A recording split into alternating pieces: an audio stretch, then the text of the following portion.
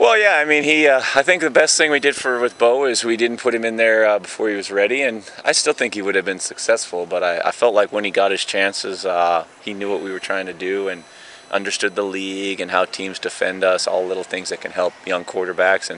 But he's a great leader. I still think he's getting better, which is a good thing for us. And numbers and all aside, is we understand he seems to just always be able to make the plays when we need him to, and plays his best, in big games. So all positives for us.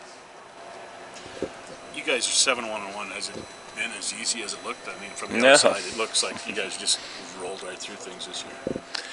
Well, it doesn't feel that way. In fact, I really believe the league. I do. I think basically any team can beat another team at any given week. Yeah, it hasn't worked for some teams, and we've had a nice record, but all the games have been battles, and our team has an inner belief that we win close games. I think it'd be the same up north. I think that's why they won the Cup last year, is they won a ton of close games.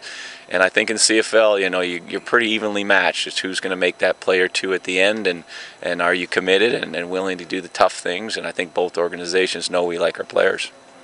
This game, two teams playing well. I mean, it's got the makings of being a real entertaining afternoon. Yeah, I mean, I believe Edmonton's hitting their stride as well. I mean, we're just trying to keep getting better. Seems like to us we've been trying to put all three phases together, and I think we had a decent game last week against a tough opponent, but we need to be better to win this week.